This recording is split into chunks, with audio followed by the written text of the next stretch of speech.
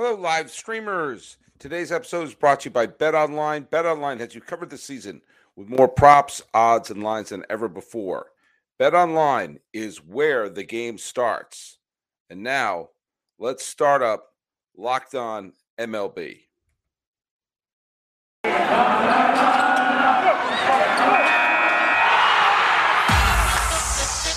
You are Locked On MLB. Your daily MLB podcast. Part of the Locked On Podcast Network. Your team every day.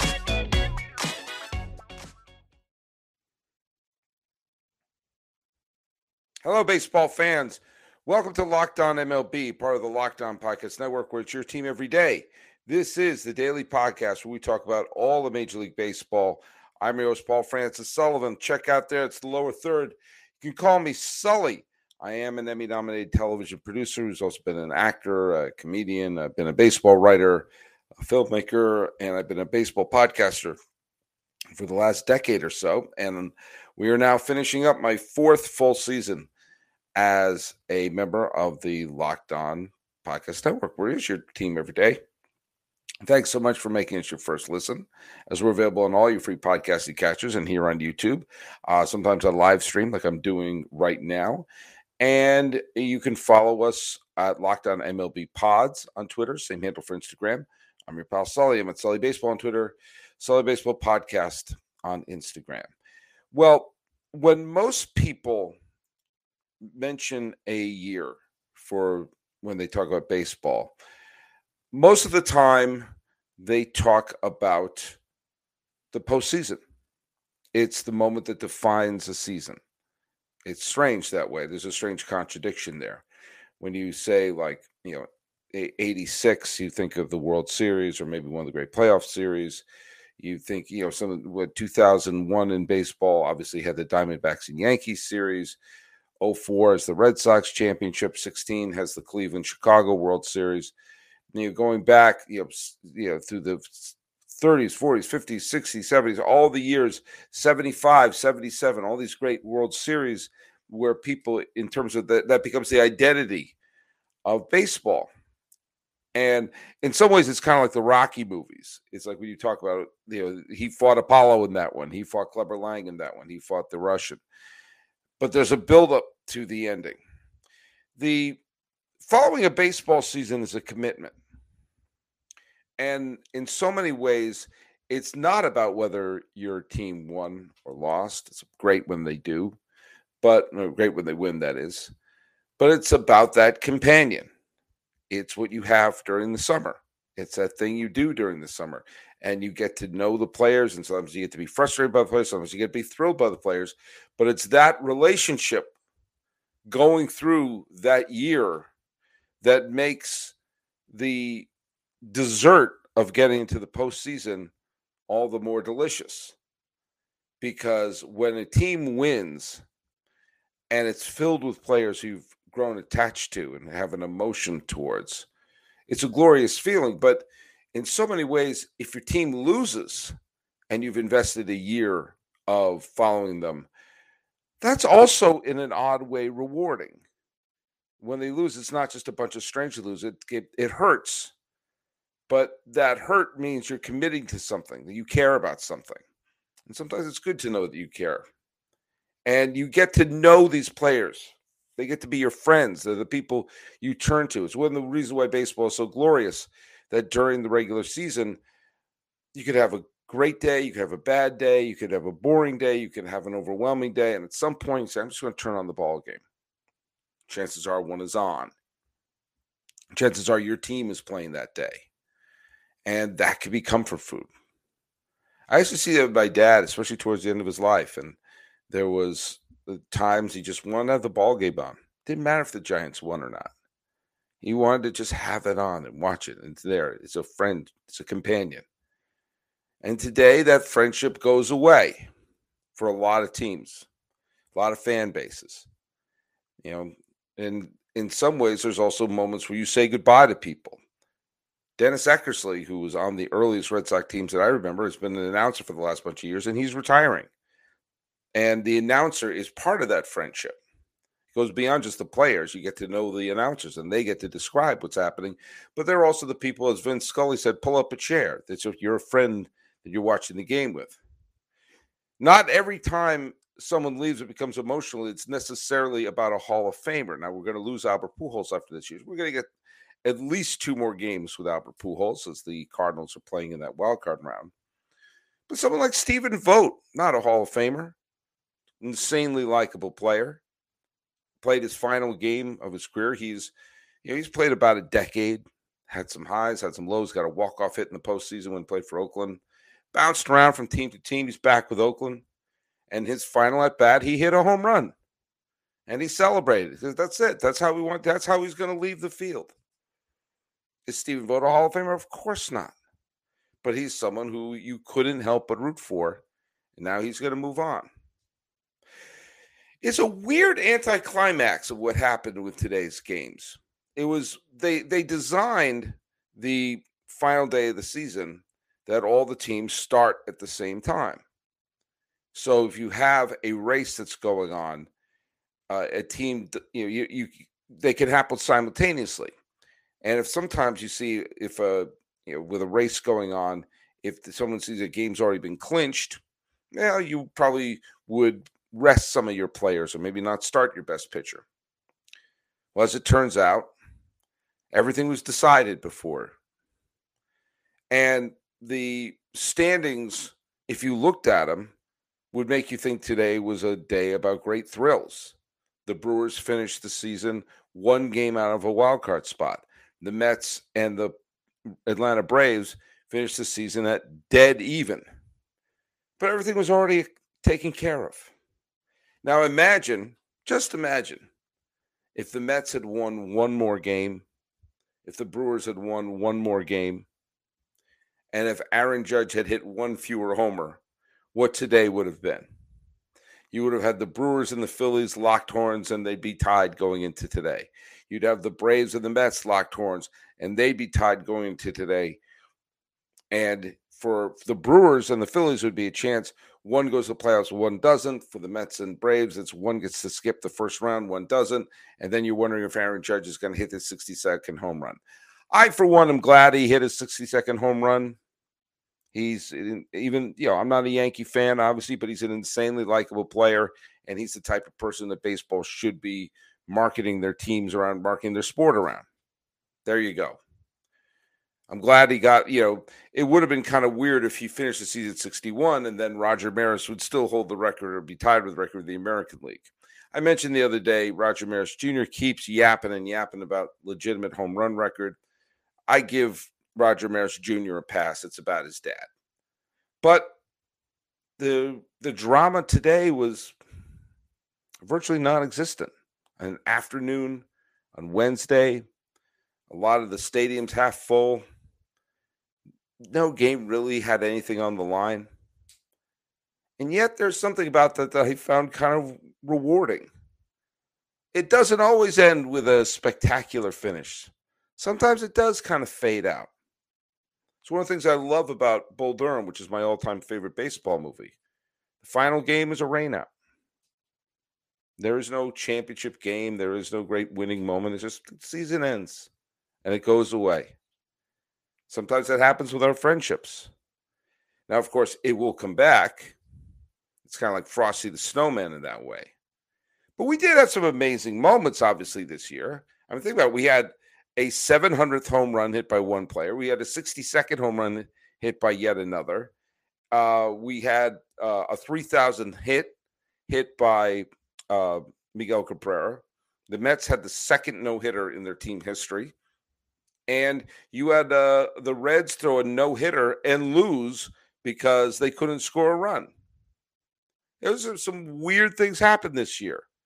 Some people are going to talk about the Mets collapse. But the fact of the matter is they played wonderfully down the stretch, save for the sweep by the Cubs. It just turned into that game where the Mets were doing 3 or 4 in a row, as with the Braves. People point out that the Braves had a losing record after the first couple of months, and then they played 800 ball or some ridiculous number like that after that. Well, from the beginning of June on, the Mets played at a clip that over 162 games would have netted them 99 wins. So it's not like the Mets had a horrific collapse. It's kind of like what happened to the Giants in 1993. The Giants played winning baseball down the stretch, just like the Mets played winning baseball down the stretch this year. It's just the Braves were playing out of their mind. Anytime a team gets to 100 wins, I honestly can't say there's even remotely a collapse that's going on there. It's just the Braves played like they remember they were the World Series champs. And with the playoffs right around the corner, suddenly, and we're going to talk more specifically about the playoffs in upcoming episodes, but with the playoffs right around the corner, suddenly the most important player in the postseason has become Yu Darvish. Because with the Mets playing in that wild card round, they still can hand the ball to Max Scherzer and Jacob deGrom and Chris Bassett. But if Yu Darvish could match up with Scherzer, and Yu Darvish has been brilliant down the stretch, doesn't have to be better than Scherzer for a whole year, just for one day. Then you look up and the Mets could find themselves, facing elimination in the second game of the postseason in a year where they had an image of going to the World Series dancing in their head. And look at, they still could go to the World Series. It's just a much bigger gap they have, and it's not the sure bet that it was just a few weeks ago. And if you're going to make any bets, go to BetOnline. It's your number one source for football betting info this season. Find all the latest player developments, team matchups, news, podcasts, and in-depth articles, and analysis on every game that you can find. As always, BetOnline remains your continued source for betting for all your sports. MMA. You could do the NBA when that comes around. You could do, what other ones you could do? You can do Major League Baseball. They're all there. And here, there's the graphic. I hit the wrong button for the graphic. Forgive me, everybody. The fastest way to check in on all your favorite games, sports, and events. Boxing, golf is there. And BetOnline is your continued source for all your sports wagering with live betting and up-to-the-minute scores for every sport. Head to betonline.net or use your mobile device to learn more. BetOnline is where the game starts. Now, look at, I don't know how many of you, by the way, it looks like someone's in the chat. Who's in the chat? Hey, Jace Peer, how you doing? Thanks for listening in. I don't know if Jace Peer knows this, and anyone who follows me at Sully Baseball on Twitter, there's my lower third right there. During the regular season, I do two metrics that are my own creation. The first is called Who Owned Baseball. And the purpose of Who Owned Baseball was originally, it was kind of a parody of sabermetrics. It was me, it was a play on war, WOB, and everything. Who Owned Baseball. And it's what I did was this. I basically take who had the best day as an American League hitter and a National League hitter, and as a National League pitcher and an American League pitcher, and who had the best day on a team that won. They get one full WOB, which is Who Owned Baseball. And then on a team that lost, they get half a WOB. The reason I did that was the first year I did, I just had Who Owned Baseball. And there was and I always seemed to leaning towards players on teams that won. And so I said, well, that kind of penalizes someone who has a great game for someone who lost. So I said, you'll get half a WOB if you had the best game and you on a team that lost. I've now been doing this for 10 years, okay? And I have found that there is a weird correlation between the players who have the highest WOB, Who Owns Baseball, and who the best players are. Now, it's not 100% correlated, but if you'll see when I go through the top finishers of Who Owned Baseball, because the tally is now over, you get to see that, you know what, there's some connection there. The players who had the best individual games throughout the year tend to be the best players. Okay, let's go to the National League hitters. Let's look at the top ones. The top National League hitter who had the highest WOB total was Pete Alonso of the Mets. Now, one reason this comes with 10.5. This means there's a lot of games that he dominated, and also a lot of games where he had a terrific game when the Mets happened to lose. His 10.5 kind of was much bigger than I thought it was going to be over the person who I think is the MVP, who's in second place, which is Paul Goldschmidt at 7. So he's 3.5 WAB behind Pete Alonso. Both Manny Machado and Kyle Schwarber finished the season with 6 WAB, tied for third place. Machado had a fantastic overall season with a Padres team that did not have the supporting cast for the first 2/3 of the season that he probably would have liked. Kyle Schwarber just seemed to hit home runs at will. And there was a bunch of those games where he hit 2 home runs in a day, even in a losing cause, that helped build up his WAB total. By the way, Nolan Arenado and C.J. Cron follow him. But their top 3 finishers are Alonso with 10.5, Paul Goldschmidt with 7, and tied for third, Machado and Schwarber. Now, Goldschmidt is the person who I would vote for to be MVP in the National League. He finished second in WAB.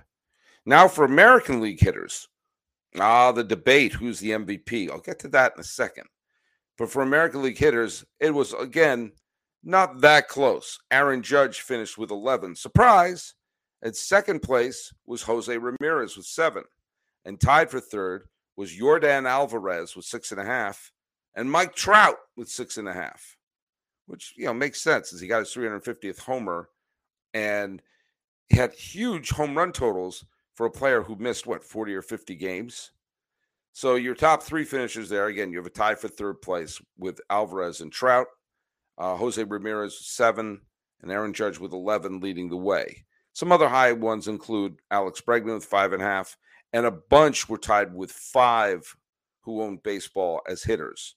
Randy Arozarena, Bo Bichette, Rafael Devers, Ty France, Teoscar Hernandez, Ryan Mountcastle, Julio Rodriguez, Anthony Santander, and, Shohei Ohtani with 5.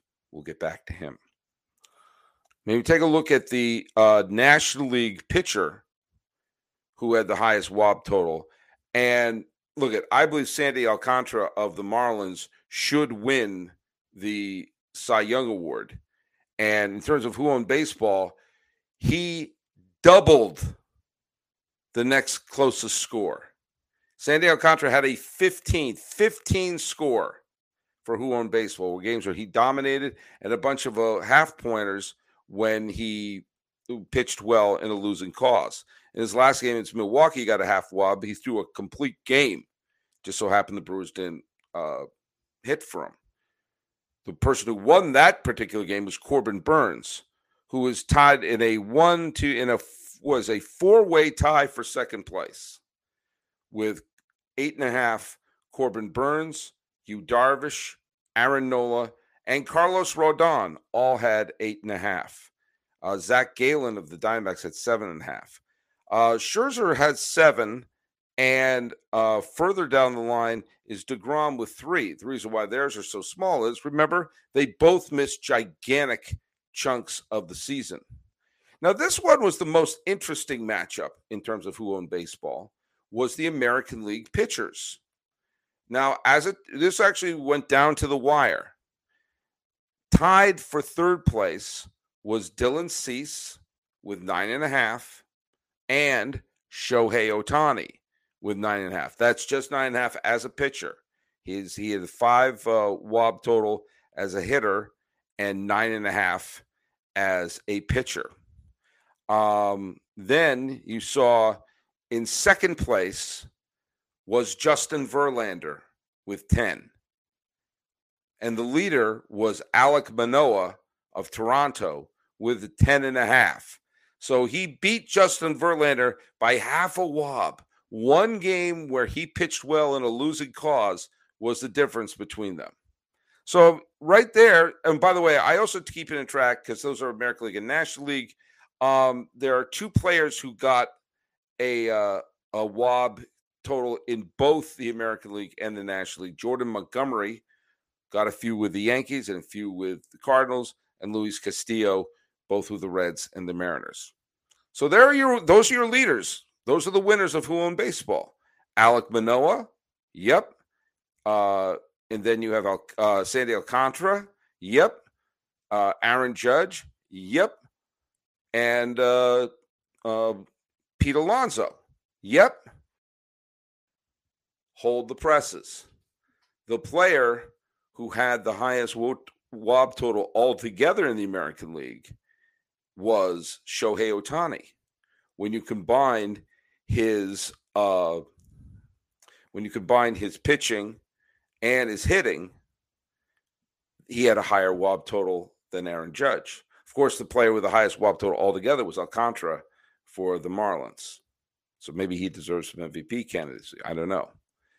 But even in my silly little stat, we still can't find a definitive answer of Judge versus Ohtani, because Judge won the total for hitter, and Manoah for pitcher, but Ohtani is his own special category for altogether combining hitting and pitching. And maybe that's just what he is. He's his own special category. So in the final tally, 5 people owned baseball in 2022: Pete Alonso, Sandy Alcantara, Aaron Judge, Alek Manoah, and Shohei Ohtani. The other stat that I kind of sort of created was the summer score. And that's for a different philosophical question. That's a different, easy for you to say, philosophical question, because it talks about the fun that a team gives a fan base for the summer. And here is the origin of that. I wanted to take into account the number of days a team was in first place, or at least in a postseason spot.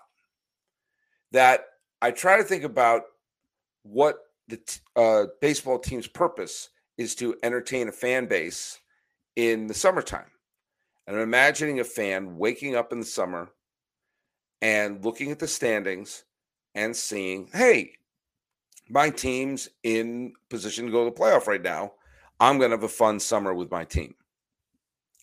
Now, I don't start the summer score until Memorial Day, the day after Memorial Day, because the first couple of months, it's too early to tell.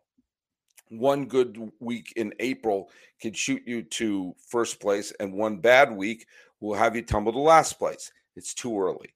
If you start bragging about your team in first place and it's April, people say, come on, it's early. Knock it off. As well they should. But starting with Memorial Day, that's the first checkpoint. About a third of the season has gone by. I say, okay, it's summertime now. Let's see how we do. Now, how the summer score works is between Memorial Day and the end of June, every day your team is in position to make the playoffs, you get 1 point. For the month of July, every day, you get 2 points because you're further along. It's right on the All-Star break. Oh, look at this. We're at the halfway mark, and we're still in position for a playoff. So that's pretty good. By the time you get to August, each day you're in a playoff spot is worth 3 points, because you start thinking, hey, we're coming down the stretch, and we're still there. This is a summer that's going to extend into fall. Between the beginning of September and the end of the season, every day you're in a position, you get 4 points, because you're like, okay, we're there. Just hang tight. And in September, if you pull within a game, you get 1 point, because if you wake up in September, you're only 1 game out, you start thinking this may be our year. So as it turned out, and I never really know the answer to this going into it, as it turns out, a perfect summer score with all those points, starting Memorial Day, a perfect summer score would be 300. And here are the teams that achieved that. These are the teams that, in using this metric, gave their fans a perfect season, where every single day when they woke up from May 31st, the day after Memorial Day, up until October 6th, every day they looked at the standings and saw their team was in position to go to the postseason. The Houston Astros, the New York Yankees, the Toronto Blue Jays, who, by the way, fired their manager midway through, the Los Angeles Dodgers, the San Diego Padres, and the Mets. That's right, Met fans. You had a perfect summer. May not have felt that way, but that was the case. Now, some other teams like Tampa Bay had a very high. They were only 5 shy of a perfect summer. But there was a couple of days in June where they fell out of the wild card race for just a day here or there. Also, they fell out on the 13th day of August. The Seattle Mariners didn't get into a playoff spot until July, but save for a 2-game span in July, they remained in a playoff spot right to the end of the season and finished with a 279 summer score. The Guardians, who were in a playoff position in June and didn't really get back until August. They had an entire month where they weren't in position to be a playoff team, and then held true the rest of the way, finished with a 212 summer score. The highest American League summer score for a team that didn't make the postseason was the Minnesota Twins. Remember, the Twins were in first place from May 31st until August 10th. And then they fell out. They climbed back to first place on September 5th and then collapsed. They actually finished with a losing record. They finished tied with the Red Sox. Oh, by the way, yeah, the Red Sox didn't have a great year, but they had a summer score of 53 because they were a playoff team in early June and mid-June, right until mid-July. Right until around the All-Star break, the Red Sox were a playoff team. The Angels, who had a disastrous season, were a playoff team from May 31st until June 5th, and then everything fell apart. Oddly, the Orioles had a summer score of 6 because 2 days they were tied for a wild card spot in August. Take a look at the National League. Man, the Mets and the Padres may not feel like they had perfect summers, but in terms of this metric, they did. The Cardinals nearly had a perfect summer. There was a handful of days in June and a couple of days in July where they fell out of the playoff spot. But from August 5th on, they were there, and they finished with 310. The Braves didn't get into the playoffs until June 11th was when they slipped into a wild card spot, and they finished with a score of 305. The Phillies finished with a score of 269, which, by the way, is the lowest of the National League scores to get in. They didn't get to become a playoff team until July. They kind of bounced around. They fell out a couple of days too, but they stayed in it from July 29th all the way to the end. The highest summer score for a National League team to not make it was the Brewers, who wound up with a summer score of 107. Remember, the Brewers were the division leader at the trade deadline, and then they fell out. By the way, the San Francisco Giants had a summer score of 25 because they were a playoff team from Memorial Day until late June. Then they fell apart. So there you go. It's a weird metric, I believe, but it's also one that takes into account, hey, the whole point of this is waking up and seeing your team's a good playoff team. This could be their year. And while Met fans may look up and feel like this season was partially a disaster, at least by my metric, it was perfect. Not one day did a Met fan wake up, look at the newspaper, and not see their team in a position with the playoffs from Memorial Day on. Sounds pretty good to me. So now we take a look, and we take a look at the postseason. We take a look at who's there. And this could be the year for the Astros when they're 106 wins. The Yankees, who righted their ship after they stumbled a little bit and finished with 99 wins. By the way, wasn't it cool that Aaron Judge, number 99, hit his 62nd home run on the next to last day of the season? And the Yankees' record at that point was 99 and 62. 99, Aaron Judge, 62, his home run total. I'm just saying. Cleveland, of course, put on the aft thrusters, had a fantastic September, won the division handily, and they're a 92-win team. That's legit. That's the same number as Toronto has, and that's 2 ahead of Seattle and a good 6 ahead of Tampa Bay. And then it could be the year with the Dodgers with their best statistical team ever, just go ahead and plows their way to a championship. The Braves want to be the first National League team to win back-to-back titles since the Big Red Machine. The Cardinals want to win with the old band back together. The Mets know that a World Series championship would erase all bad memories. And the Padres and the Phillies, well, they want to surprise people. But for Brewers fans, and Giants fans, and Diamondback fans, and Cub fans, Marlin fans, Rockies fans, Reds fans, Pirate fans, Nationals fans, Orioles fans, White Sox fans, Red Sox fans, Twins fans, Angels fans, Rangers fans, Tigers fans, Royals fans, A's fans.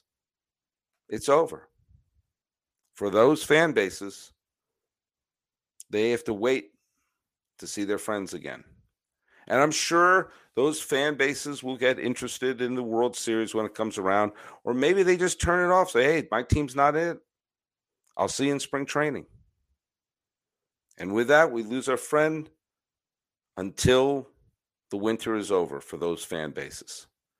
Try to watch some of the games, but I get it. Sometimes you just want to move on and find a new friend or catch up. I always find myself catching up on shows and podcasts and books and everything else the day after my team gets eliminated. It's our friend that we had for the summer. The summer score keeps track of those days where you wake up and you see your friends doing well. And in some ways, that's the whole point of it. But in other ways, the point is you have your companion. Whether your team stunk, was mediocre, or may go on to win it all. If you follow a baseball team, you have a friend who's there every day. Just like I try to be there every day with this podcast. So go to Locked On MLB Pods on both Twitter and on Instagram. I'm your pal Sully. I'm at Sully Baseball on Twitter, Sully Baseball Podcast on Instagram. Going through my own personal metrics to break down the quality of the players and saying goodbye to the regular season. Our daily friend. This has been Locked On MLB for the 6th day of October, 2022. I'm your host, Paul Francis Sullivan. Please call me Sully.